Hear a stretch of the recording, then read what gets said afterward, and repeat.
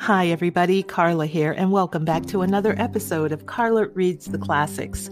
Before I get started tonight, let me say that I really enjoy reading your replies to the episode questions, even the ones that are a bit abrupt. Yeah, I enjoy reading those too, so please keep all your replies coming. As always, there are other ways to reach me. You can reach me through Facebook. Yes, I finally signed up for Facebook. Through Twitter at Reads Carla. Anchor users, my voicemail is on. And for those who prefer email, the address is carlareadstheclassics@gmail.com. If you enjoy this content, please consider making a small contribution to further support the podcast. Now, on to business. It seems that the last chapter I read, I cut off the last couple of sentences. So without further delay, I give you those sentences as Mr. Bradbury intended, and then on to chapter 2. Mildred sat across the hall from him. What does it mean? It doesn't mean anything. The captain was right. Here now, said Montague. We'll start over at the beginning. Part 2. The Sand, the Sieve, and the Sand. They read the long afternoon through, while the cold November rain fell from the sky upon the quiet house. They sat in the hall because the parlor was so empty and gray-looking without its wall lit with orange and yellow confetti and skyrockets and women in gold mesh dresses and men in black velvet pulling 100-pound rabbits from silver hats.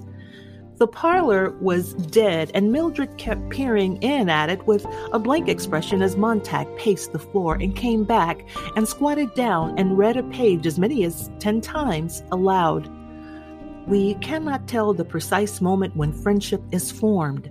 As in filling a vessel, drop by drop, there is at least a drop which makes it run over. So, in a series of kindnesses, there is at least one which makes the heart run over.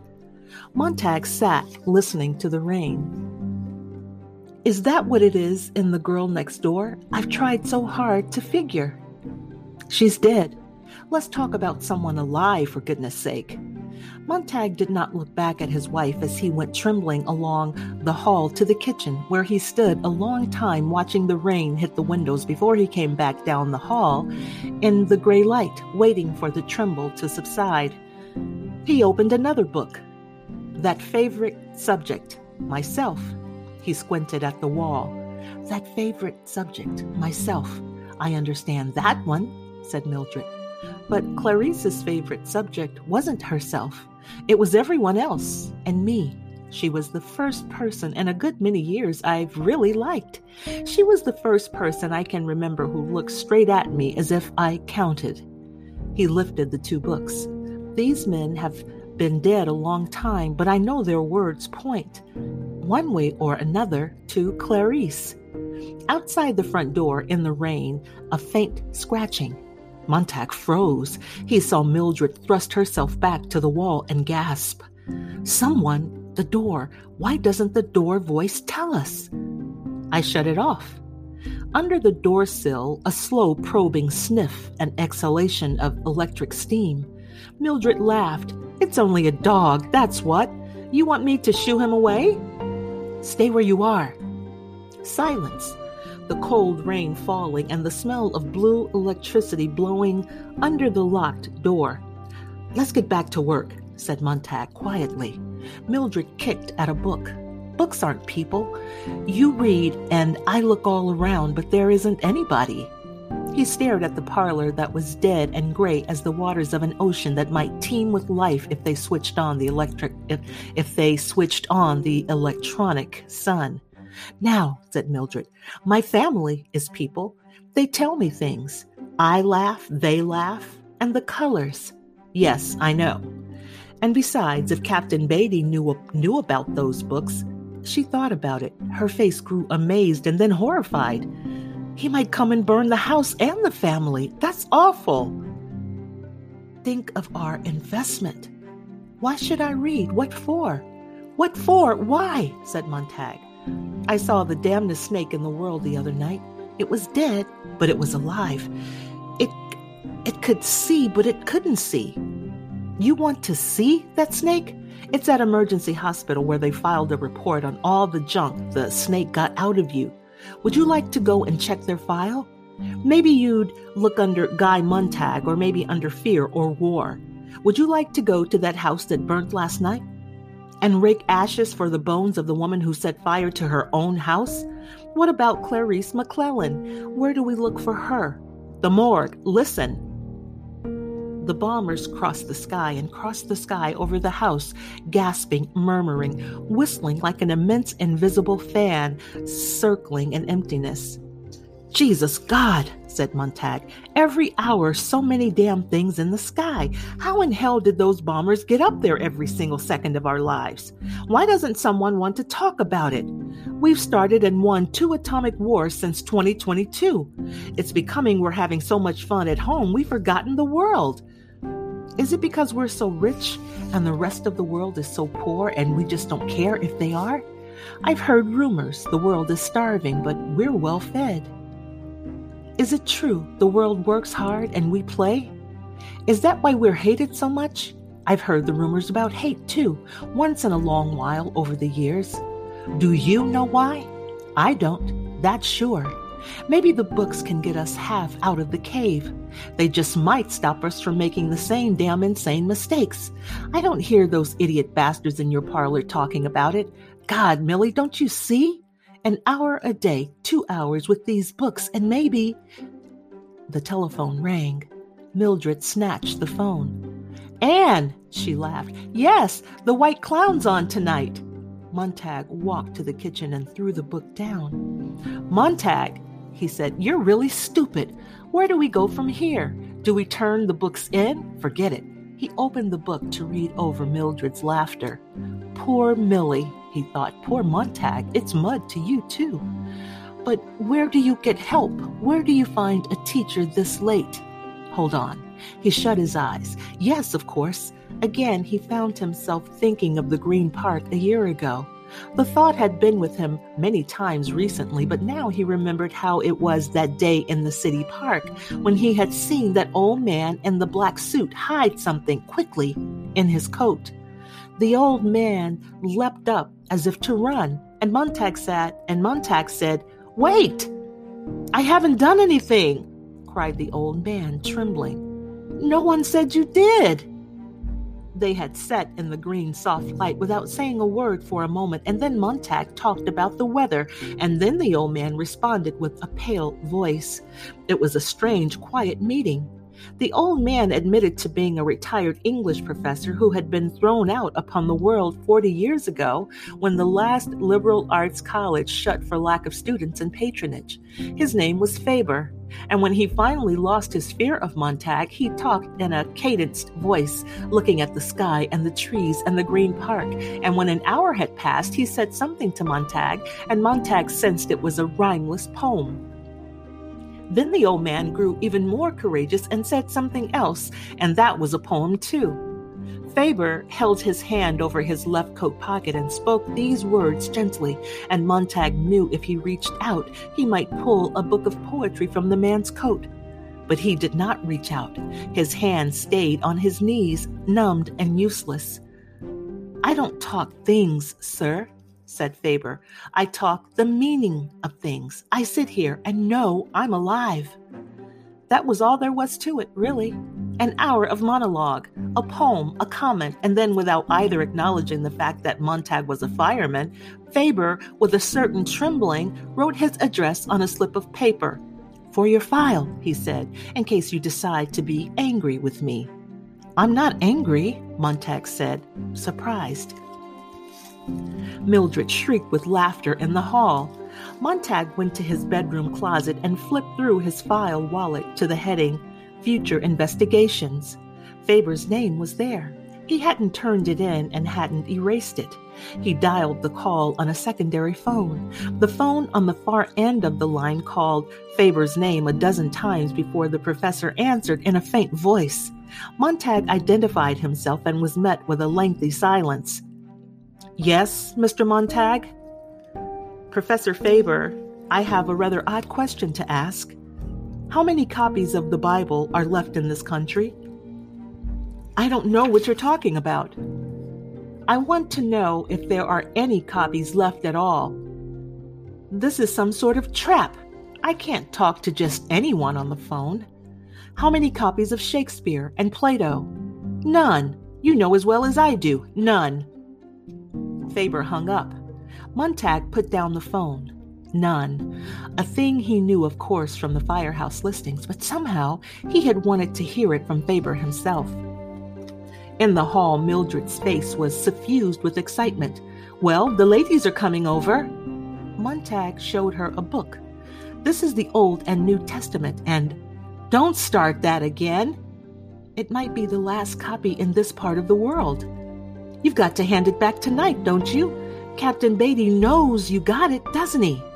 I don't think he knows which book I stole, but how do I choose a substitute? Do I turn in Mr. Jefferson?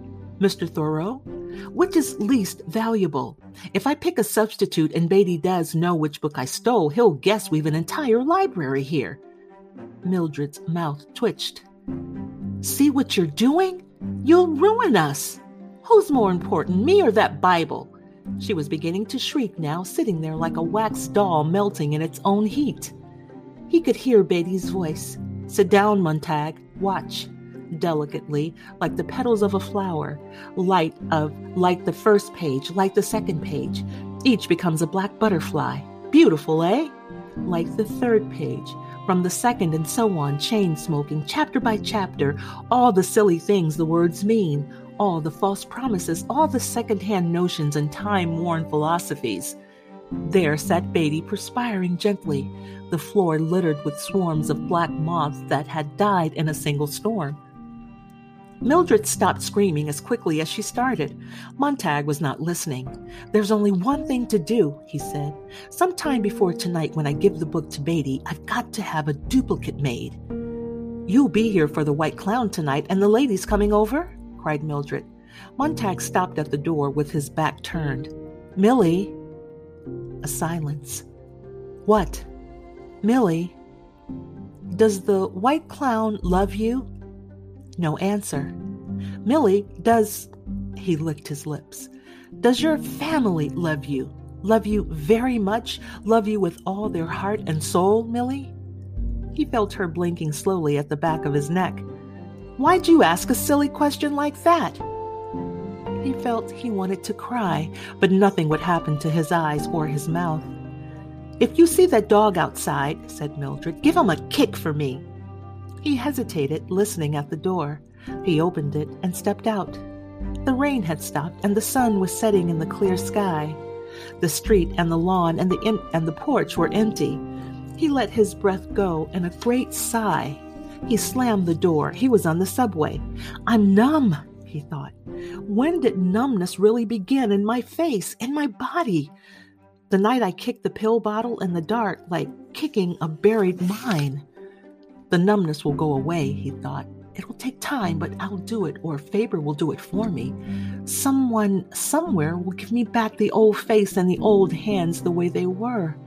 Even the smile, he thought, the old burnt-in smile, that's gone. I'm lost without it. The subway fled past him, cream-tiled, jet-black, cream-tiled, jet-black, numerals and darkness, more darkness, and the total adding itself.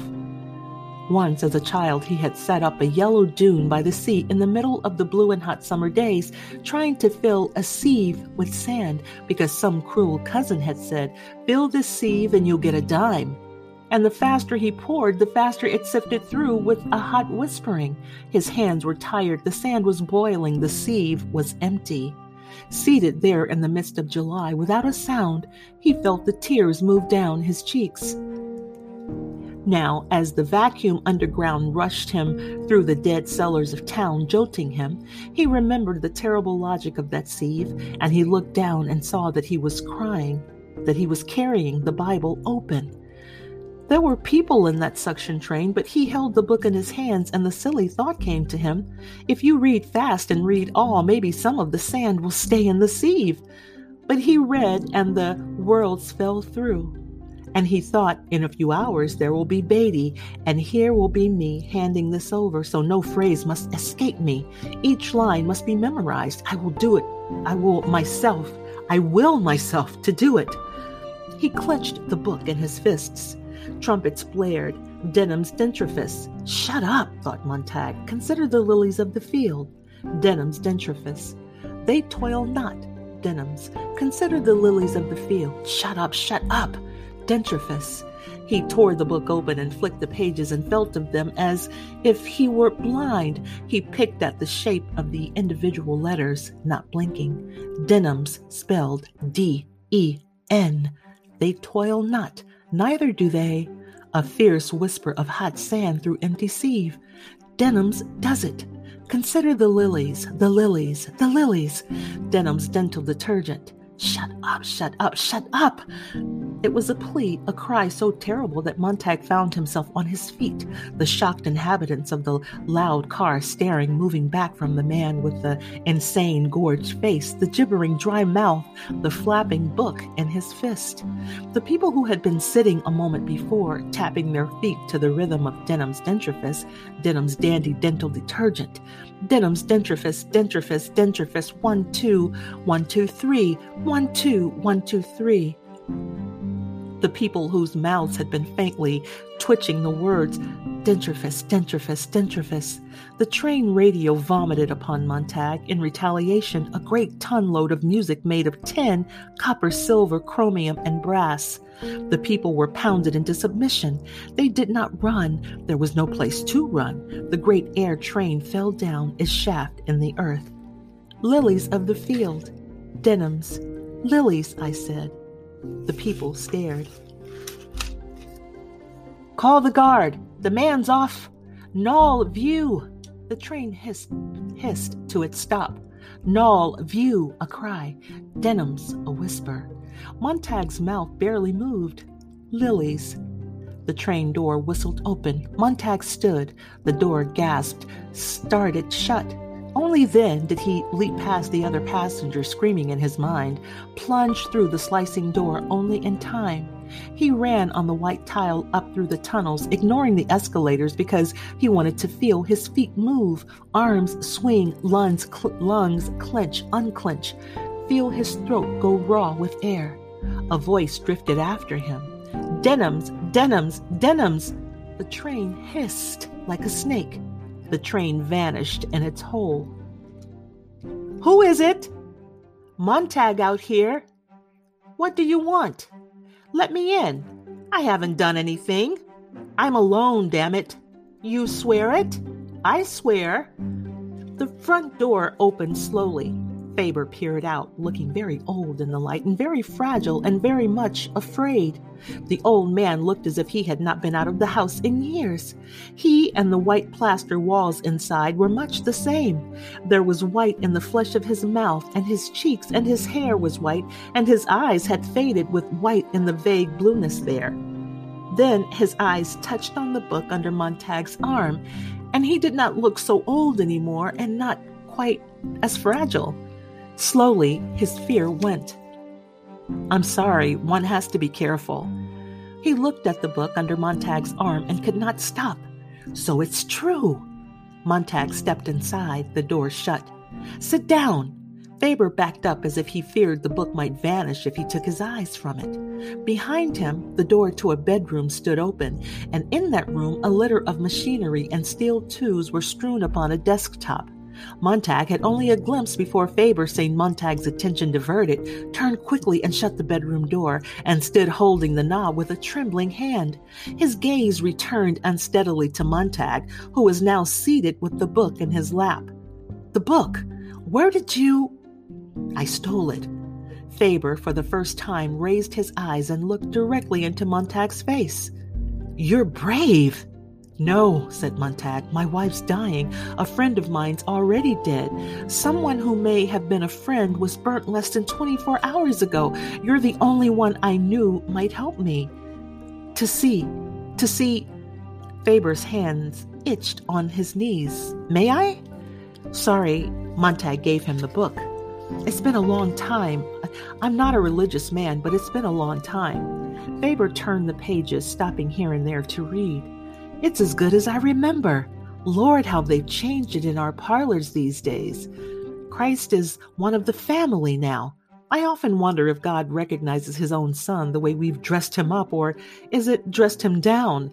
He's a regular peppermint stick now, all sugar crystal and saccharin, when he isn't making veiled references to certain commercial products that every worshiper absolutely needs.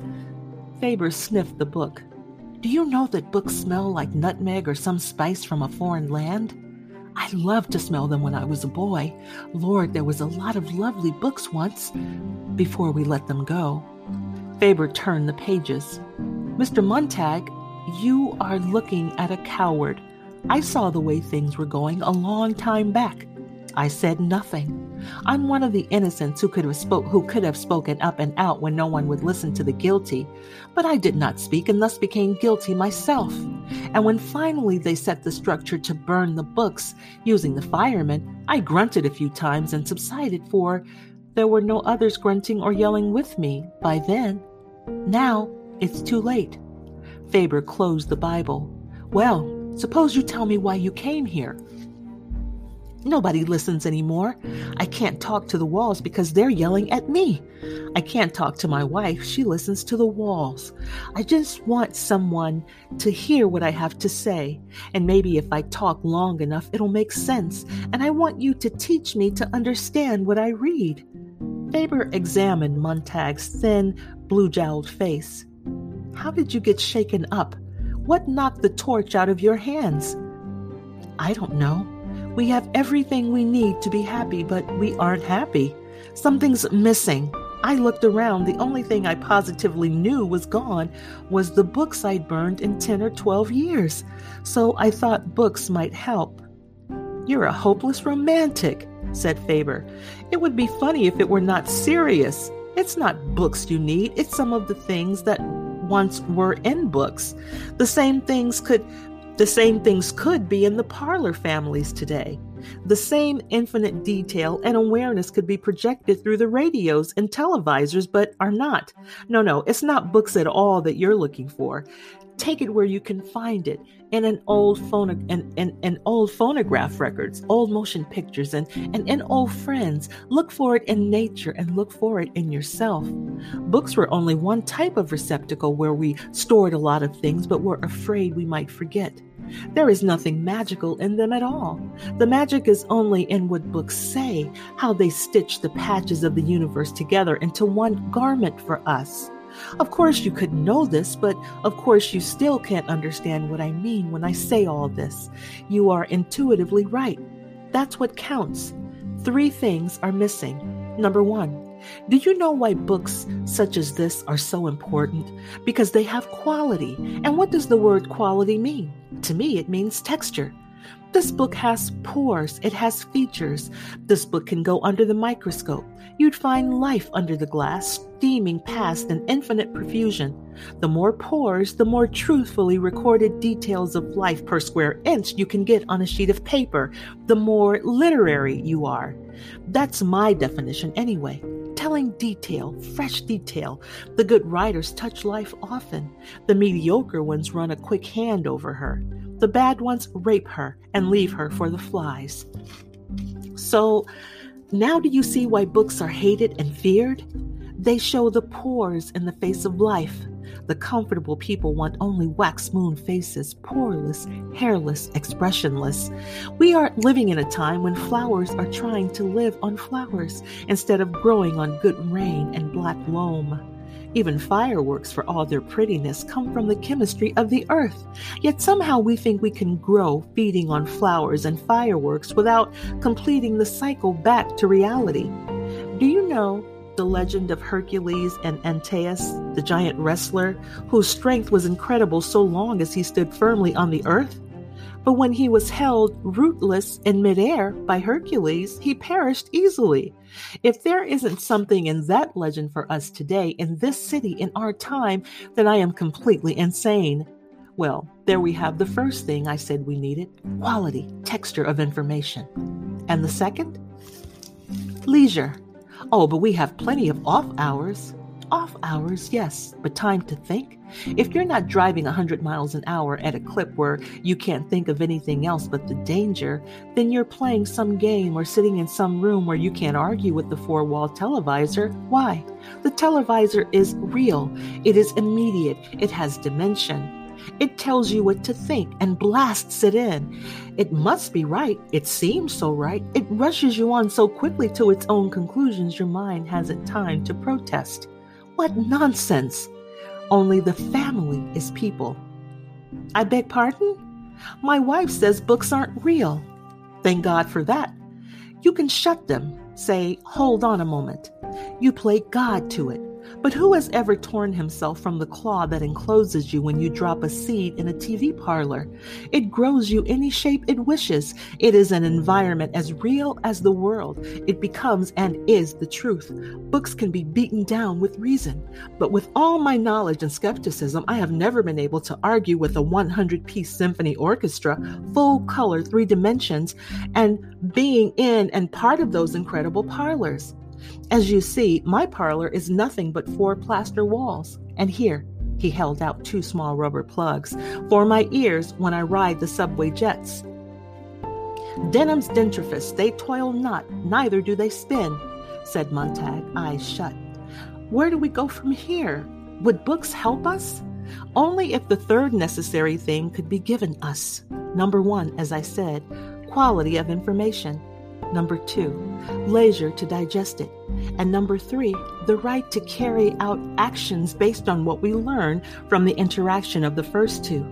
And I hardly think a very old man and a fireman turned sour could do much this late in the game. I can get books. You're running a risk. That's the good part of dying. When you've nothing to lose, you run any risk you want. There, you said an interesting thing, laughed Faber, without having read it. Are things like that in books? But it came off the top of my mind. All the better. You didn't fancy it up for me or anyone, even yourself. Montag leaned forward. This afternoon, I thought that if I turned out that books were worthwhile, we might get a press and print some extra copies. We? You and I. Oh, no, Faber sat up. But let me tell you my plan. If you insist on telling me, I must ask you to leave.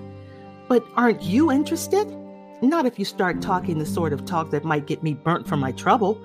The only way I could possibly listen to you would be if somehow the fireman structure itself could be burnt. Now, if you suggest that we print extra books and arrange to have them hidden in firemen's houses all over the country so that seeds of suspicion be sown among these arsonists, bravo, I'd say. Plant the books. Turn in an alarm and see the firemen's houses burn. Is that what you mean? Faber raised his brows and looked at Montag as if he were seeing a new man. I was joking. If you thought it would be a plan worth trying, I'd have to take your word for it would help. You can't guarantee things like that. After all, when we had all the books we needed, we still insisted on finding the highest cliff to jump off. But we do need a breather. We do need knowledge. And perhaps in 1,000 years, we might pick smaller cliffs to jump off. The books are to remind us what asses and fools we are. They're Caesar's Praetorian Guard, whispering as the parade roars down the avenue. Remember, Caesar, thou art mortal. Most of us can't rush around, talk to everyone, know all the cities of the world. We haven't time, money, or that many friends.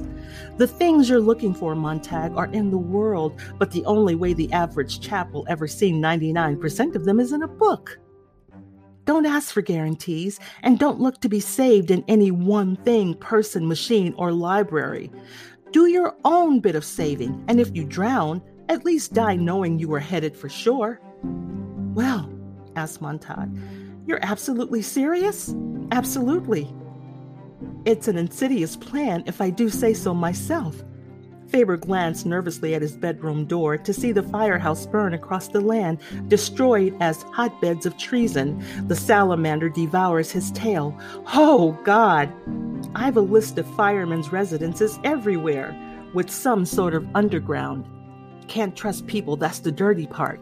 You and I, and who else will set the fires? Aren't professors like yourself former writers, historians, linguists? dead or ancient. The older, the better. They'll go unnoticed. You know dozens. Admit it.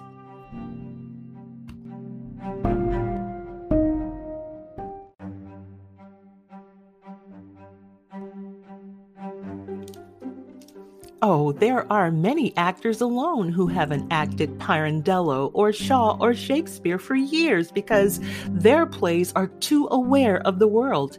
We could use their anger, and we could use the honest rage of those historians who haven't written a line for 40 years. True, we might form classes in thinking and reading. Yes, but that would just nibble the edges. The whole culture shot through. The skeleton needs melting and reshaping. Good God, it isn't as simple as just picking up a book you laid down half a century ago. Remember, the firemen are rarely necessary. The public itself stopped reading of its own accord. You firemen provide a circus now and then at which buildings are set off and crowds gather for the pretty blaze, but it's all a sideshow indeed and hardly necessary to keep things in line. So few want to be rebels anymore. And out of those few, most, like myself, scare easily. Can you dance faster than the White Clown, shout louder than Mr. Gimmick and the Parlor families? If you can, you'll win your way, Montag. In any event, you're a fool. People are having fun. Committing suicide? Murdering. A bomber fight had been moving east all the time they talked, and only now did the two men stop and listen, feeling the great jet sound tremble inside themselves. Patience, Montag. Let the war turn off the families. Our civilization is flinging itself to pieces. Stand back from the centrifuge. There has to be someone ready when it blows up. What? Men quoting Milton? Saying, I remember Sophocles, reminding the survivors that man has his good side too? They will only gather up their stones and hurl at each other. Montag, go home. Go to bed. Why waste your final hours racing about your cage, denying you're a squirrel? Then you don't care anymore. I care so much I'm sick. And you won't help me? Good night. Good night. Montag's hands picked up the Bible. He saw what his hands had done, and he looked surprised. Would you like to own this? Faber said, I'd give my right arm. Montag stood there and waited for the next thing to happen. His hands, by themselves, like two men working together, began to rip the pages from the book. The hands tore the flyleaf, and then the first, and then the second page. Idiot, what are you doing? Faber sprang up as if he had been struck. He fell against Montag. Montag warded him off and let his hands continue. 6 more pages fell to the floor. He picked them up and wadded the paper under Faber's gaze. Don't, oh, don't, said the old man. Who can stop me? I'm a fireman. I can burn you. The old man stood looking at him. You wouldn't. I could. The book. Don't tear it anymore. Faber sank into a chair, his face very white, his mouth trembling. Don't make me feel any more tired. What do you want? I need you to teach me. All right. Montag put the book down. He began to unwad the crumbled paper and flatten it out as the old man watched tiredly. Faber shook his head as if he were waking up. Montag, have you any money? Some. $400-500. Why? Bring it. I know a man who printed our college paper half a century ago. That was the year I came to class at the start of the new semester and found only one student signed up for drama from Aeschylus to O'Neill. You see how like a beautiful statue of ice it was melting in the sun. I remember the newspapers dying like huge moths. No one wanted them back. No one missed them. And then the government, seeing how advantageous it was to have people reading only about passionate lips and the fist in the stomach, circled the situation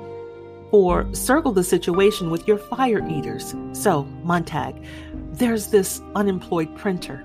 We might start a few books and wait on the war to break the pattern and give us the push we need. A few bombs and the families in the walls of the houses, like harlequin rats, will shut up. And the silence our stage whisper might carry. They both stood looking at the book on the table. I've tried to remember, said Montag, but hell, it's gone when I turn my head. God, how I want something to say to the captain. He's read enough so he has all the answers, or seems to have. His voice is like butter. I'm afraid he'll talk me back the way I was. Only a week ago, pumping a kerosene hose, I thought, God, what fun! The old man nodded. Those who don't build must burn. It's as old as history and juvenile delinquents. So that's what I am. There's some of it in all of us. Montag moved toward the front door. Can you help me in any way tonight with the fire captain? I need an umbrella to keep off the rain. I'm so damn afraid I'll drown if he gets me again. The old man said nothing but glanced once more nervously at his bedroom. Montag caught the glance. Well? The old man took a deep breath, held it, and let it out. He took another, eyes closed, his mouth tight, and at last exhaled. Montag, the old man turned at last and said, Come along. I would actually have let you walk right out of my house. I am a cowardly old fool. Faber opened the bedroom door and let Montag into a small chamber where stood a table upon which a number of metal tubes lay among a welter of microscopic wire hairs, tiny coils, bobbins, and crystals. What's this? Asked Montag. Proof of my terrible cowardice. I've lived alone so many years, throwing images on walls with my imagination. Fiddling with electronics, radio transmission has been my hobby. My cowardice is of such a passion complementing the revolutionary spirit that lives in his shadow, I was forced to design this. He picked up a small green metal object no larger than a .22 bullet. I paid for all this. How? Playing the stock market, of course, the last refuge in the world for the dangerous intellectual out of a job. Well, I played the market and built all this, and I've waited, trembling half a lifetime for someone to speak to me. I dared speak to no one. That day in the park when we sat together, I knew that someday you might drop by. With fire or friendship, it was hard to guess. I've had this little item ready for months, but I almost let you go. I'm that afraid. It looks like a seashell radio. And something more. It listens. If you put it in your ear, Montag, I can sit comfortably home, warming my frightened bones, and hear and analyze the fireman's world, find its weaknesses without danger. I'm the queen bee, safe in the hive. You will be the drone, the traveling ear. Eventually, I could put out ears into all parts of the city with various men listening and evaluating. If the drone dies, I'm still safe at home, tending my fright with maximum of comfort and minimum of chance. See how safe I play it? How contemptible I am? Montag placed the green bullet in his ear. The old man inserted a similar object in his own ear and moved his lips. Montag! The voice was in Montag's head. I hear you. The old man laughed. You're coming over fine, too. Faber whispered, but the voice in Montag's head was clear. Go to the firehouse when it's time. I'll be with you. Let's listen to this Captain Beatty together. He could be one of us, God knows. I'll give you things to say. We'll give him a good show. Do you hate me for this electronic cowardice of mine? Here I am sending you out into the night while I stay behind the lines with my damn ears listening for you to get your head chopped off. We all do what we do, say Montag. He put the Bible in the old man's hands. Here, I'll chance turning into a substitute. Tomorrow, I'll see the unemployed printer. Yes, that much I can do. Good night, Professor. Not good night. I'll be with you the rest of the night. A vinegar gnat tickling in your ear when you need me. But good night and good luck anyway. The door opened and shut. Montag was in the dark street again, looking at the world. You could feel the war getting ready in the sky that night. The way the clouds moved aside and came back, and the way the stars looked, a million of them swimming between the clouds like the enemy discs, and the feeling that the sky might fall upon the city and turn it into chalk dust, and the moon go up in red fire. Now, that was how the night felt. Montag walked from the subway with the money in his pocket. He had visited the bank, which was open all night, every night, with robot tellers in attendance. And as he walked, he was listening to the seashell radio in one ear. We have mobilized 1 million men. Quick victory is ours if the war comes. Music flooded over the voice quickly, and it was gone. 10 million men mobilized, Faber's voice whispered in his other ear. But say 1 million. It's happier. Faber? Yes? I'm not thinking. I'm just doing like I'm told, like always. You said get the money, and I got it. I didn't really think of it myself. When do I start working things out on my own? You've started already by saying what you just said. You'll have to take me on faith. I took the others on faith. Yes, and look where we're headed. You'll have to travel blind for a while. Here's my arm to hold on to.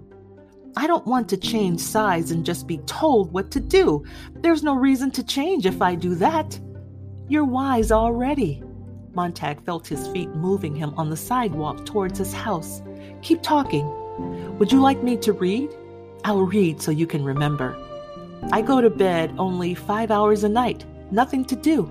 So if you like, I'll read you to sleep nights. They say you retain knowledge even when you're sleeping if someone whispers it in your ear. Yes, here. Far away across town in the night, the faintest whisper of a turned page. The book of Job. The moon rose in the sky as Montag walked, his lips moving just a trifle. He was eating a light supper at 9 in the evening when the front door cried out in the hall and Mildred ran from the parlor like a native fleeing an eruption of Vesuvius. Mrs. Phelps and Mrs. Bowles came through the front door and vanished into the volcano's mouth with martinis in their hands. Montag stopped eating. They were like a monstrous crystal chandelier tinkling in 1,000 chimes. He saw their Cheshire cat smiles burning through the walls of the house, and now they were screaming at each other above the din. Montag found himself at the parlor door with his food still in his mouth. Doesn't everyone look nice? Nice. You look fine, Millie. Fine. Everyone looks swell. Swell. Montag stood watching them. Patience, whispered Faber. I shouldn't be here, whispered Montag, almost to himself. I should be on my way back to you with the money. Tomorrow's enough time. Careful. Isn't this show wonderful? Cried Mildred. Wonderful. On one wall, a woman smiled and drank orange juice simultaneously. How does she do that at once? Thought Montag insanely. In the other walls, an X-ray of the same woman revealed the contracting journey of the refreshing beverage on its way to her delighted stomach. Abruptly, the room took off on a rocket flight into the clouds. It plunged into a lime-green sea where blue fish ate red and yellow fish. A minute later, 3 white cartoon clowns chopped off each other's limbs to the accompaniment of immense incoming tides of laughter. 2 minutes more, and the room whipped out of town to the jet cars wildly circling an arena, bashing and backing up and bashing each other again. Montag saw a number of bodies fly in the air. Millie, did you see that? I saw it. Montag reached inside the parlor wall and pulled the main switch. The images drained away, as if the water had been let from a gigantic crystal bowl of hysterical fish.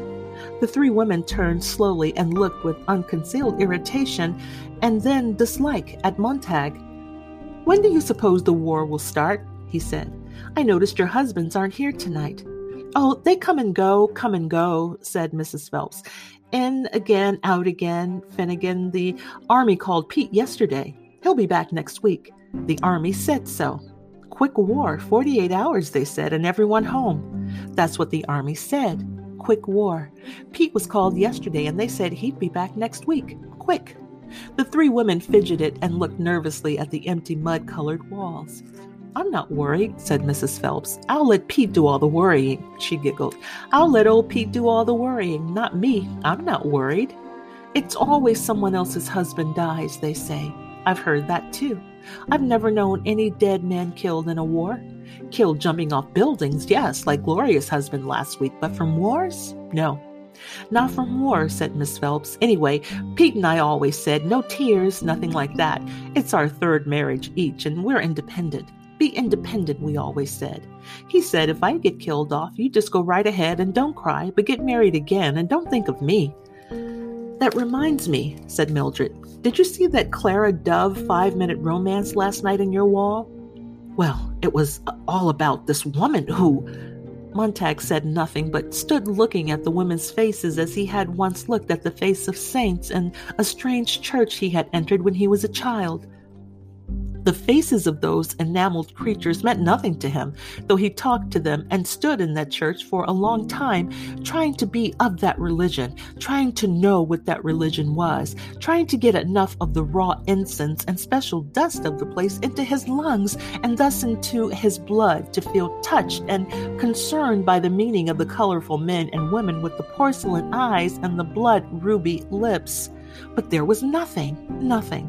It was a stroll through another store, and his currency strange and unusable there, and his passion cold, even when he touched the wood and plaster and clay.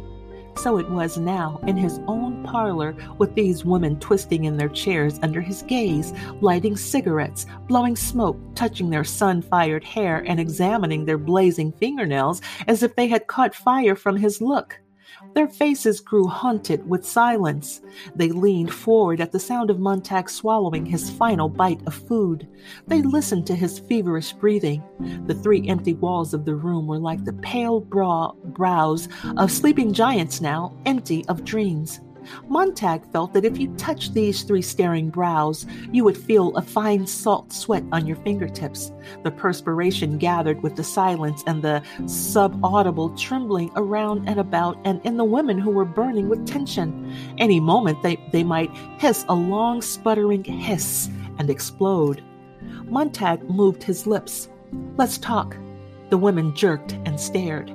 "How are your children, Mrs. Phelps?" he asked. "You know I haven't any. No one in his right mind, the good Lord knows, would have children," said Mrs. Phelps, not quite sure why she was angry with this man. "I wouldn't say that," said Mrs. Bowles. "I've had 2 children by cesarean section. No use going through all that agony for a baby. The world must produce, you know. The race must go on. Besides, they sometimes look just like you, and that's nice. 2 cesareans turn the trick, yes, sir. Oh, my doctor said cesareans aren't necessary. You've got the hips for it. Everything's normal. But I insisted. Cesareans or not, children are ruinous. You're out of your mind, said Mrs. Phelps. I plunk the children in school 9 days out of 10. I put up with them when they come home 3 days a month. It's not bad at all. You heave them into the parlor and turn the switch. It's like washing clothes, stuff laundry in and slam the lid. Mrs. Bowles tittered. They'd just as soon kick as kiss me. Thank God I can kick back. The women showed their tongues, laughing. Mildred sat a moment and then, seeing that Montag was still in the doorway, clapped her hands. Let's talk politics to please Guy. Sounds fine, said Mrs. Bowles. I voted last election, same as everyone, and I laid it on the line for President Noble. I think he's one of the nicest looking men ever became president. Oh, but the man they ran against him. He wasn't much, was he? Kind of small and homely, and he didn't shave too close or comb his hair very well. What possessed the outs to run him? You just don't go running a short little man like that against a tall man. Besides, he mumbled, half the time I couldn't hear a word he said, and the words I did hear I didn't understand. Fat, too, and didn't dress to hide it. No wonder the landslide was for Winston Noble. Even their names helped. Compare Winston Noble to Herbert Hogg for 10 seconds and you can almost figure the results. Damn it, cried Montag. What do you know about Hogg and Noble? Why, they were right in that parlor wall not 6 months ago. One was always picking his nose. It drove me wild. Well, Mr. Montag, said Mrs. Phelps, do you want us to vote for a man like that? Mildred beamed. You just run away from the door, Guy, and don't make us nervous. But Montag was gone and back in a moment with a book in his hand. Guy! Damn it all! Damn it all! Damn it! What have you got there? Isn't that a book? I thought all special training these days was done by film. Mrs. Phelps blinked. You reading up on fireman theory? Theory hell, said Montag. It's poetry. Montag, a whisper. Leave me alone. Montag felt himself turning in a great circling roar and buzz and hum. Montag, hold on, don't. Did you hear them? Did you hear these monsters talking about monsters? Oh God, the way they jabber about people and their own children and themselves, and the way they talk about their husbands and the way they talk about war. Damn it, I stand here and I can't believe it. I didn't say a single word about any war, I'll have you know, said Mrs. Phelps. As for poetry, I hate it, said Mrs. Bowles. Have you ever heard any? Montague Faber's voice scraped away at him. You ruin everything. Shut up, you fool. All three women were on their feet. Sit down. They sat. I'm going home, quavered Mrs. Bowles. Montague, please, in the name of God, what are you up to? Pleaded Faber. Why don't you just read us one of those poems from your little book? Mrs. Phelps nodded. I think that'd be very interesting. That's not right, wailed Mrs. Bowles. We can't do that. Well, look at Mr. Montague. He wants to. I know he does. And if we listen nice, Mr. Montague will be happy, and then maybe we can go and do something else. She glanced nervously at the long emptiness of the walls enclosing them. Montague, go through with this and I'll cut off. I'll leave. The beetle jabbed his ear.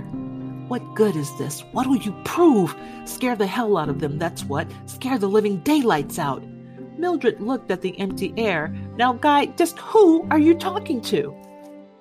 A silver needle pierced his brain. Montague, listen, only one way out. Play it as a joke. Cover up, pretend you aren't mad at all. Then walk to your wall incinerator and throw the book in. Mildred had already anticipated this in a quavery voice. Ladies, once a year, every fireman's allowed to bring home one book from the old days to show his family how silly it all was, how nervous that sort of thing can make you, how crazy.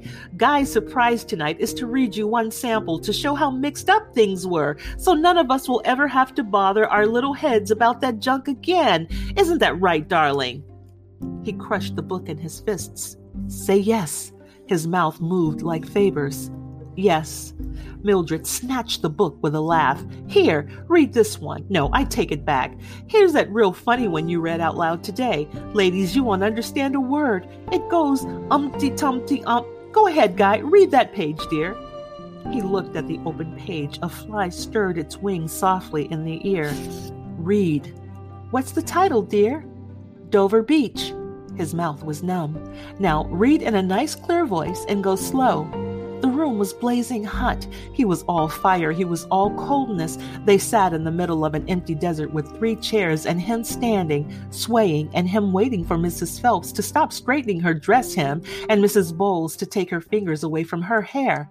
Then he began to read in a low, stumbling voice that grew firmer as he progressed from line to line, and his voice went out across the desert in the whiteness and around the 3 sitting women there in the great hot emptiness. The sea of faith was once, too, at the full and round earth's shore, lay like the folds of a bright girdle furled. But now I only hear its melancholy long withdrawing roar, retreating to the breath of the night wind down the vast edges drear and naked shingles of the world. The cheers cracked under the 3 women. Montague finished it out. Ah, love, let us be true to one another, for the world which seems to lie before us like a land of dreams, so various, so beautiful, so new, hath really neither joy, nor love, nor light, nor certitude, nor peace, nor help for pain. And we are here as on a darkling plain, swept with confused alarms of struggle and flight, where ignorant armies clash by night. Mrs. Phelps was crying. The others in the middle of the desert watched her crying grow very loud as her face squeezed itself out of shape. They sat, not touching her, bewildered with her display. She sobbed uncontrollably. Montague himself was stunned and shaken. Shh, shh, said Mildred. You're all right, Clara. Now, Clara, snap out of it. Clara, what's wrong? I sobbed Mrs. Phelps. Don't know, I don't know. Oh.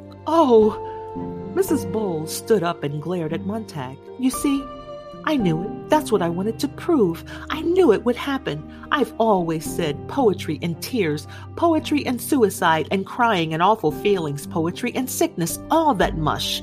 Now I've had it proved to me. You're nasty, Mr. Montague. You're nasty. Faber said, now. Montag felt himself turn and walk to the wall slot and drop the book in through the brass notch to the waiting flames.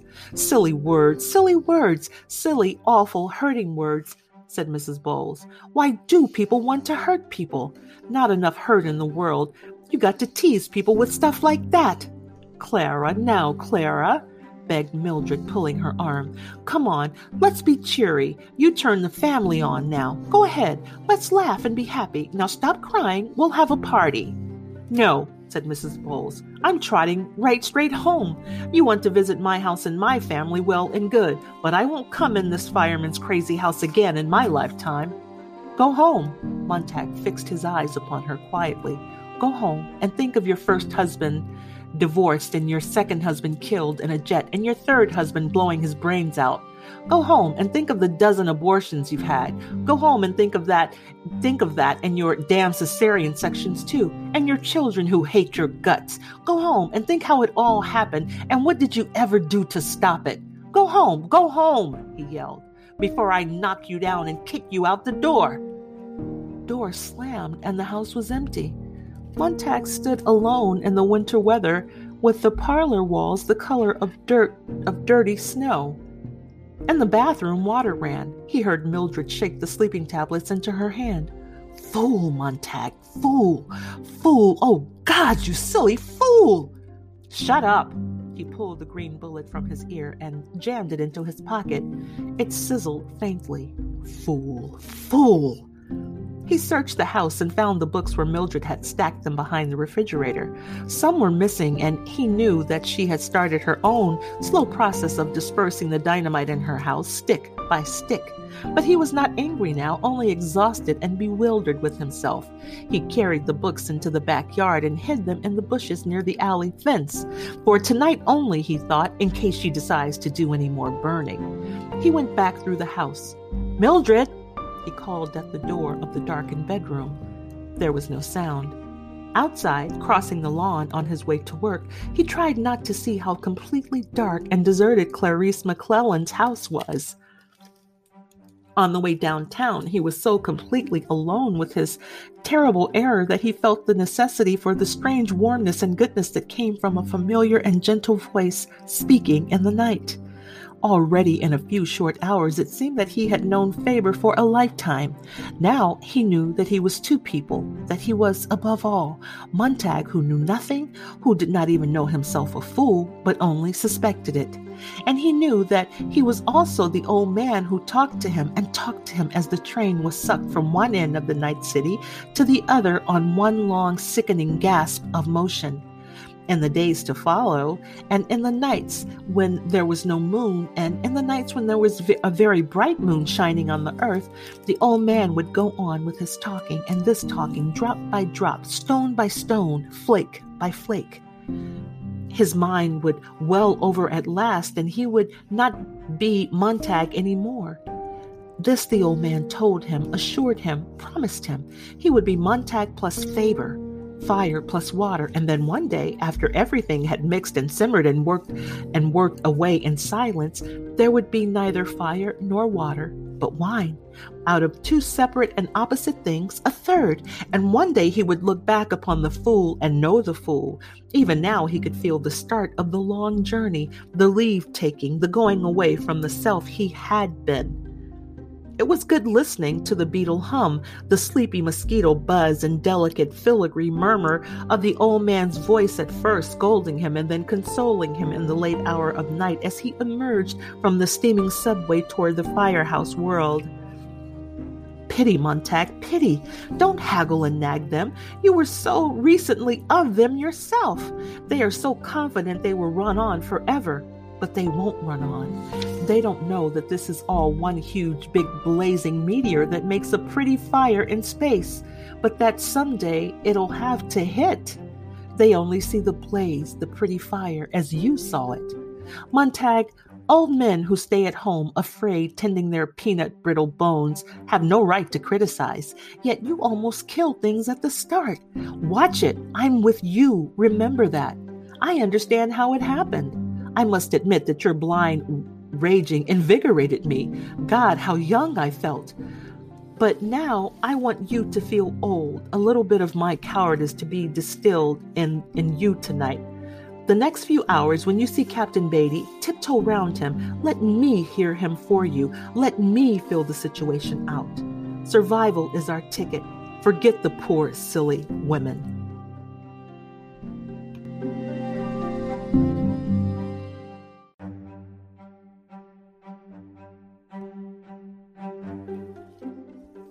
I made them unhappier than they've been in years, I think, said Montague.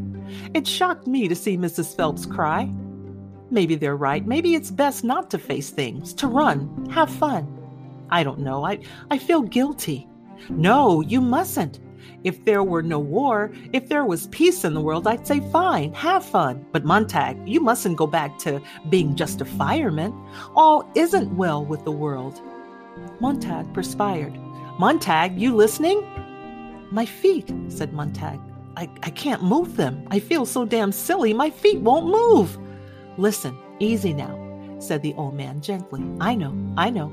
You're afraid of making mistakes. Don't be. Mistakes can be profited by. Man, I swear when I was younger, I shoved my ignorance in people's faces. They beat me with sticks. By the time I was 40, my blunt instrument had been honed into a fine cutting point for me. If you hide your ignorance, no one will hit you and you'll never learn. Now, pick up your feet. Into the firehouse with you. We're twins. We're not alone anymore. We're not separated out in different parlors with no contact between. If you need help when Beatty pries at you, I'll be sitting right here in your eardrum making notes. Montague felt his right foot, then his left foot move. Old man, he said, stay with me. The mechanical hound was gone. Its kennel was empty, and the firehouse stood all about in plaster silence, and the orange salamander slept with his kerosene in its belly, and the fire throwers crossed upon its flanks, and Montague came in through the silence and touched the brass pole and slid up in the dark air, looking back at the deserted kennel, his heart beating, pausing, beating. Faber was a gray moth asleep in his ear for the moment. Beatty stood near the drop hole waiting, but with his back turned as if he were not waiting. Well, he said to the men playing cards, here comes a very strange beast, which in all tongues is called a fool. He put his hand to one side, palm up, for a gift. Montague put the book in it. Without even glancing at the title, Beatty tossed the book in the trash basket and lit a cigarette. Who are a little wise, the best fools be. Welcome back, Montague. I hope you'll be staying with us now that your fever is gone and your sickness over. Sit in for a hand of poker.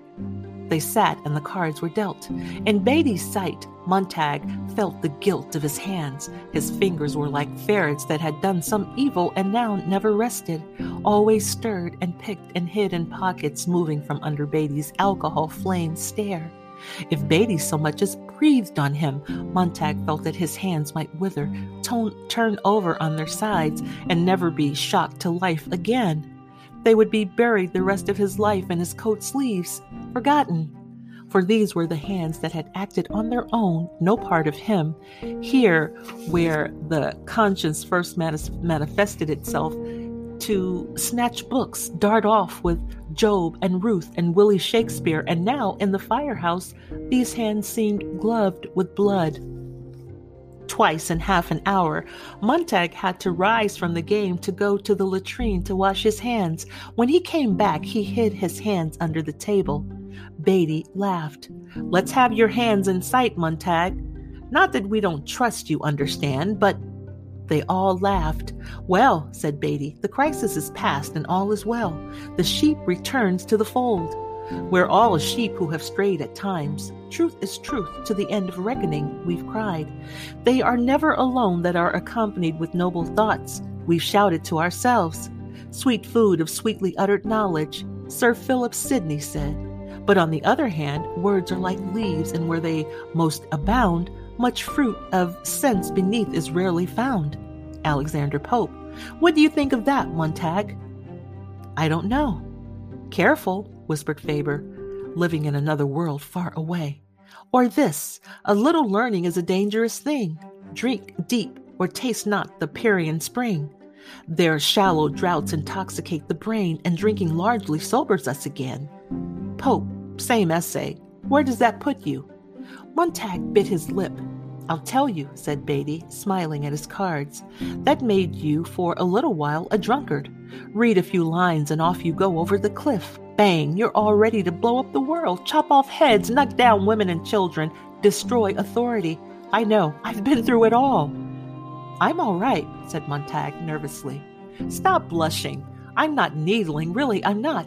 Do you know I had a dream an hour ago? I lay down for a catnap, and in this dream, you and I, Montag, got into a furious debate on books. You towered with rage, yelled quotes at me. I calmly parried every thrust. Power, I said. And you, quoting Dr. Johnson, said, knowledge is more than equivalent to force. And I said, well, Dr. Johnson also said, dear boy, that he is no wise man that will quit a certainty for an uncertainty. Stick with the fireman, Montag. All else is dreary chaos. Don't listen, whispered Faber. He's trying to confuse. He's slippery. Watch out. Beatty chuckled. And you said, quoting, truth will come to light, murder will not be hid long. And I cried in good humor, oh God, he speaks only of his horse, and the devil can cite scripture for his purpose. And you yelled, this age thinks better of a gilded fool than of a threadbare saint in wisdom school.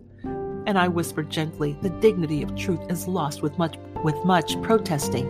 And you screamed, carcasses bleed at the sight of the murderer.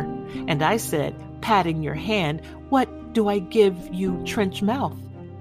And you shrieked, knowledge is power, and a dwarf on a giant's shoulder sees the furthest of the two. And I summed my side up with rare serenity and the folly of mistaking a metaphor for proof, a torrent for verbiage, for a spring of capital truths of oneself as an oracle is inborn in us. Mr. Valery once said. Montag's head whirled sickeningly. He felt beaten unmercifully on brow, nose, eyes, lips, chin, on shoulders, on upflailing arms. He wanted to yell, no, shut up, you're confusing things, stop it. Beatty's graceful fingers thrust out to seize his wrist. God, what a pulse! I've got you going, have I, Montag? Jesus God, your pulse sounds like the day after the war. Everything but sirens and bells. Shall I talk some more? I like your look of panic. Swahili, Indian, English lit, I speak them all. A kind of excellent dumb discourse, Willie. Montag, hold on. The moth brushed Montag's ear. He's muddying the waters.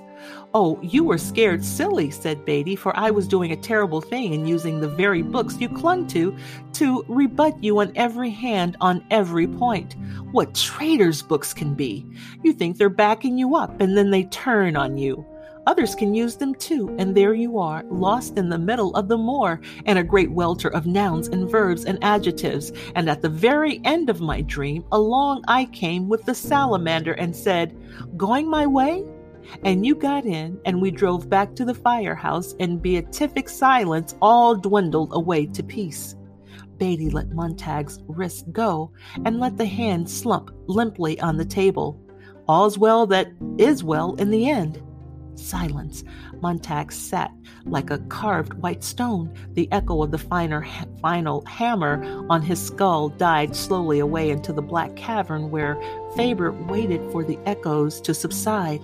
And then when the startled dust had settled down about Montag's mind, Faber began softly, all right, he's had his say. You must take it in. I'll say my say too in the next few hours, and you'll take it in, and you'll try to judge them and make your decision as to which way to jump or fall. But I want it to be your decision, not mine, and not the captain's. But remember that the captain belongs to the most dangerous enemy to truth and freedom, the solid, unmoving cattle of the majority. Oh God, the terrible tyranny of the majority. We all have our harps to play, and it's up to you now to know which ear you'll listen. Montag opened his mouth to answer Faber, and was saved this error in the presence of others when the station bell rang. The alarm voice in the ceiling chanted. There was a tacking sound as the alarm report telephone typed out the address across the room. Captain Beatty, his poker cards in one pink hand, walked with exaggerated slowness to the phone and ripped out the address when the report was finished. He glanced perfunctorily at it and shoved it in his pocket. He came back and sat down. The others looked at him. "It can wait exactly 40 seconds while I take all the money away from you," said Beatty happily. Montag put his cards down. "Tired, Montag? Going out of this game?" "Yes." "Hold on. Well, come to think of it, we can finish this hand later. Just leave your cards face down and hustle the equipment. On the double now." And Beatty rose up again. "Montag, you don't look well. I'd hate to think you were coming down with another fever." "I'll be all right." "You'll be fine. This is a special case. Come on, jump for it." They leaped into the air and clutched the brass pole as if it were the last vantage point above a tidal wave passing below. And then the brass pole, to their dismay, slid them down into darkness, into the blast and cough and suction of the gaseous dragon roaring to life. "Hey!" They rounded the corner in thunder and siren, with concussion of tires, with scream of rubber, with a shift of kerosene bulk in the glittery brass tank, like the food in the stomach of a giant, with Montag's fingers jolting off the silver rail, swinging into cold space with the wind tearing his hair back from his head, with the wind whistling in his teeth, and him all the while thinking of the women, the chaff women in his parlor tonight, with the kernels blown out from under them by a neon wind, and his silly damned reading of a book to them. How like trying to put out fires with water pistols, how senseless and insane! One rage turned in for another, one anger displacing another. When would he stop being entirely mad and be quiet, be very quiet indeed? "Here we go!" Montag looked up. Beatty never drove, but he was driving tonight, slamming the salamander around corners, leaning forward high on the driver's throne, his massive black slicker flapping out behind so that he seemed like a great black bat flying above the engine, over the brass numbers, taking the full wind. "Here we go to keep the world happy, Montag." Beatty's pink photophosphorescent cheeks glimmered in the high darkness, and he was smiling furiously. "Here we are." The salamander boomed to a halt, throwing men off in slips and clumsy hops. Montag stood, fixing his raw eyes to the cold, bright rail under his clenched fingers. "I can't do it," he thought. "How can I go at this assignment? How can I go on burning things? I can't go in this place." Beatty, smelling of the wind through which he had rushed, was at Montag's elbow. "All right, Montag." The men ran like cripples in their clumsy boots, as quietly as spiders. At last, Montag raised his eyes and turned. Beatty was watching his face. "Something the matter, Montag?" "Why," said Montag slowly, "we've stopped in front of my house." And that will do it for Chapter 3 of Ray Bradbury's Fahrenheit 451. Thank you so much for listening here at Carla Reads the Classics. I appreciate it. Until next time.